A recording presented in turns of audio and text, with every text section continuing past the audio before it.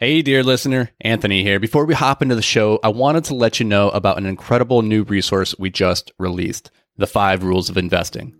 Dan and I are huge advocates of modeling the behaviors of the people who have done what you hope to do. And who better to model when it comes to investing than legendary investors like Warren Buffett, Howard Marks, and Ray Dalio? This free ebook breaks down the simple time-tested strategies of billionaire real estate investors that you can use to take your investing to the next level. So head over to invictusmultifamily.com and grab your ebook today. All right, now let's hop into the show. One of the best ways to get started in real estate investing is to start small with a duplex, triplex, or a quad. And you might be saying, I don't have the money to start investing, let alone to start small. But it's a lot easier than you think, and it doesn't take as much money as you think either. There's a lot of financial options out there that people just don't generally know about.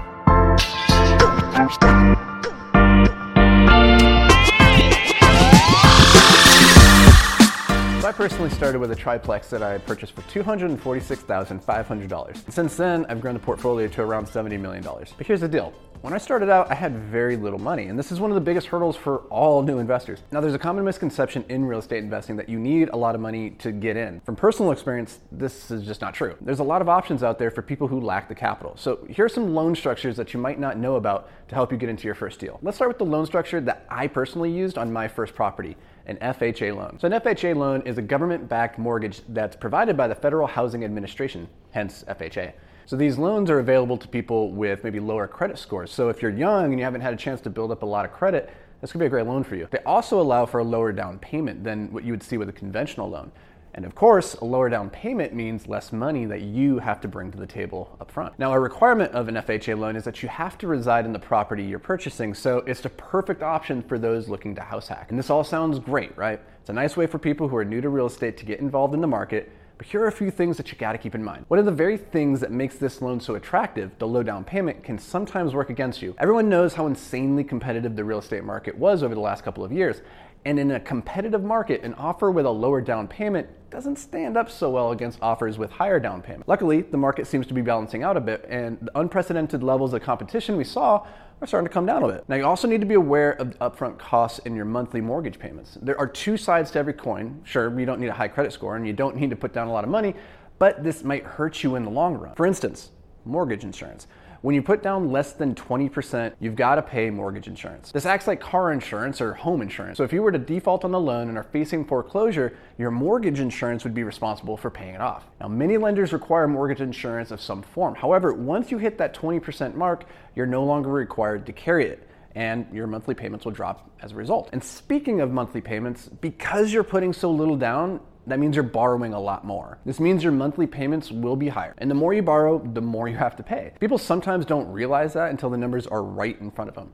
So don't let this stuff scare you. These are fail-safes put in place to protect you and your lender. And if you're a savvy investor, you don't really have anything to worry about. All right, now the next loan that you might not have heard about is a VA loan. Now this loan only applies to veterans and members of the military as well as their spouses. These mortgages are backed by the Department of Veteran Affairs, so the VA will repay the lender if you, the borrower, default on the loan. In addition, those who serve in the National Guard, reservists, and spouses of a deceased military members are also eligible. You can check out the VA's website for those specific service requirements at va.gov. All right, so this loan structure isn't all that different from an FHA loan. The terms offered are slightly better, however. Similar to an FHA loan, the down payment required is reduced significantly. In some cases, you aren't even required to put any money down at all. You can even finance the funding fee by including it in your mortgage, meaning you literally aren't spending a single dollar come closing day. Remember though, the less you put down, the more you're borrowing, and the more you borrow, the more your monthly payments are gonna be. And like FHA loans, if you're purchasing a multi-unit property,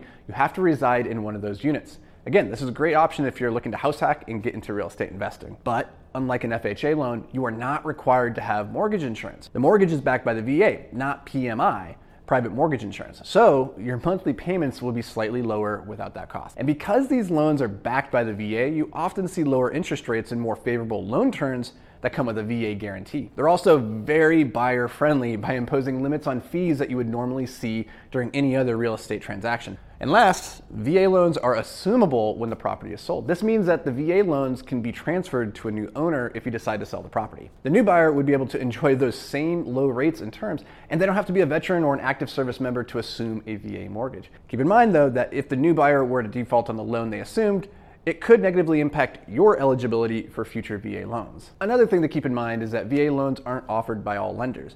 Only VA-approved lenders can issue these mortgages. Also, these loans can be risky if your property value drops. You could end up owing more than what the property is even worth, especially if you didn't put any money down and finance the funding fee. One last really cool option that you have is a VA-backed cash-out refinance. If you want to refinance and take a cash out of your property's equity, you can then use that capital to pay off debt, pay for school, or take care of any other needs. The VA loan structure offers so much. Just remember to be well informed before signing any papers. Here's one last option that you've probably never heard about: down payment assistance. Now, down payment assistance is offered by a variety of organizations like the U.S. Department of Housing and Urban Development, and even private nonprofit organizations. It helps out first-time buyers in the form of grants, loans, and other programs. Each of those organizations have their own unique eligibility requirements, and how much you're awarded will depend on the organization. Typically, your eligibility is determined by your household income and credit score. The best form of down payment assistance are grants, because grants are gifts, meaning you didn't have to pay back any of the money. But with any gift, there are strings attached. So make sure to read the fine print before accepting any grants.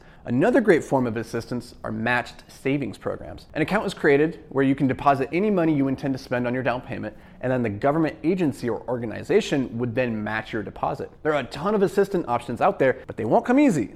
The qualification requirements can be stringent, like requiring the recipient to live in the property for a certain amount of time, which is often between 3 to 10 years. You also have to be a first-time buyer, but if you've purchased property before, don't count yourself out, because many organizations define a first-time buyer as someone who hasn't owned a property in the past 3 years. And last, in many cases, you're required to attend a class on home buying and finance. So with that in mind, this option should really only act as a last resort for those looking to get started in real estate investing. They can provide you with the money you need to jump in, but there are a lot of requirements involved that may limit growing your portfolio in the future. So look, no matter where you are in life or how much money you have in the bank account, there are options out there for you. So if you're serious about real estate investing, just make sure you know all your options and you have a business plan in place. And remember to always know where your exits are located. You should never go into a deal without an exit strategy, especially if you go with one of the options I spoke about in this video. I really hope this video helped you. It was a lot of information, but trust me when I say this, it's only the tip of the iceberg.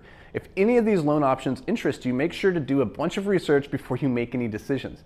Now, if you like this video and you want to learn more about multifamily investing, hit that subscribe button, and if you have any questions, drop a comment down below. Otherwise, I'll see you in the next video.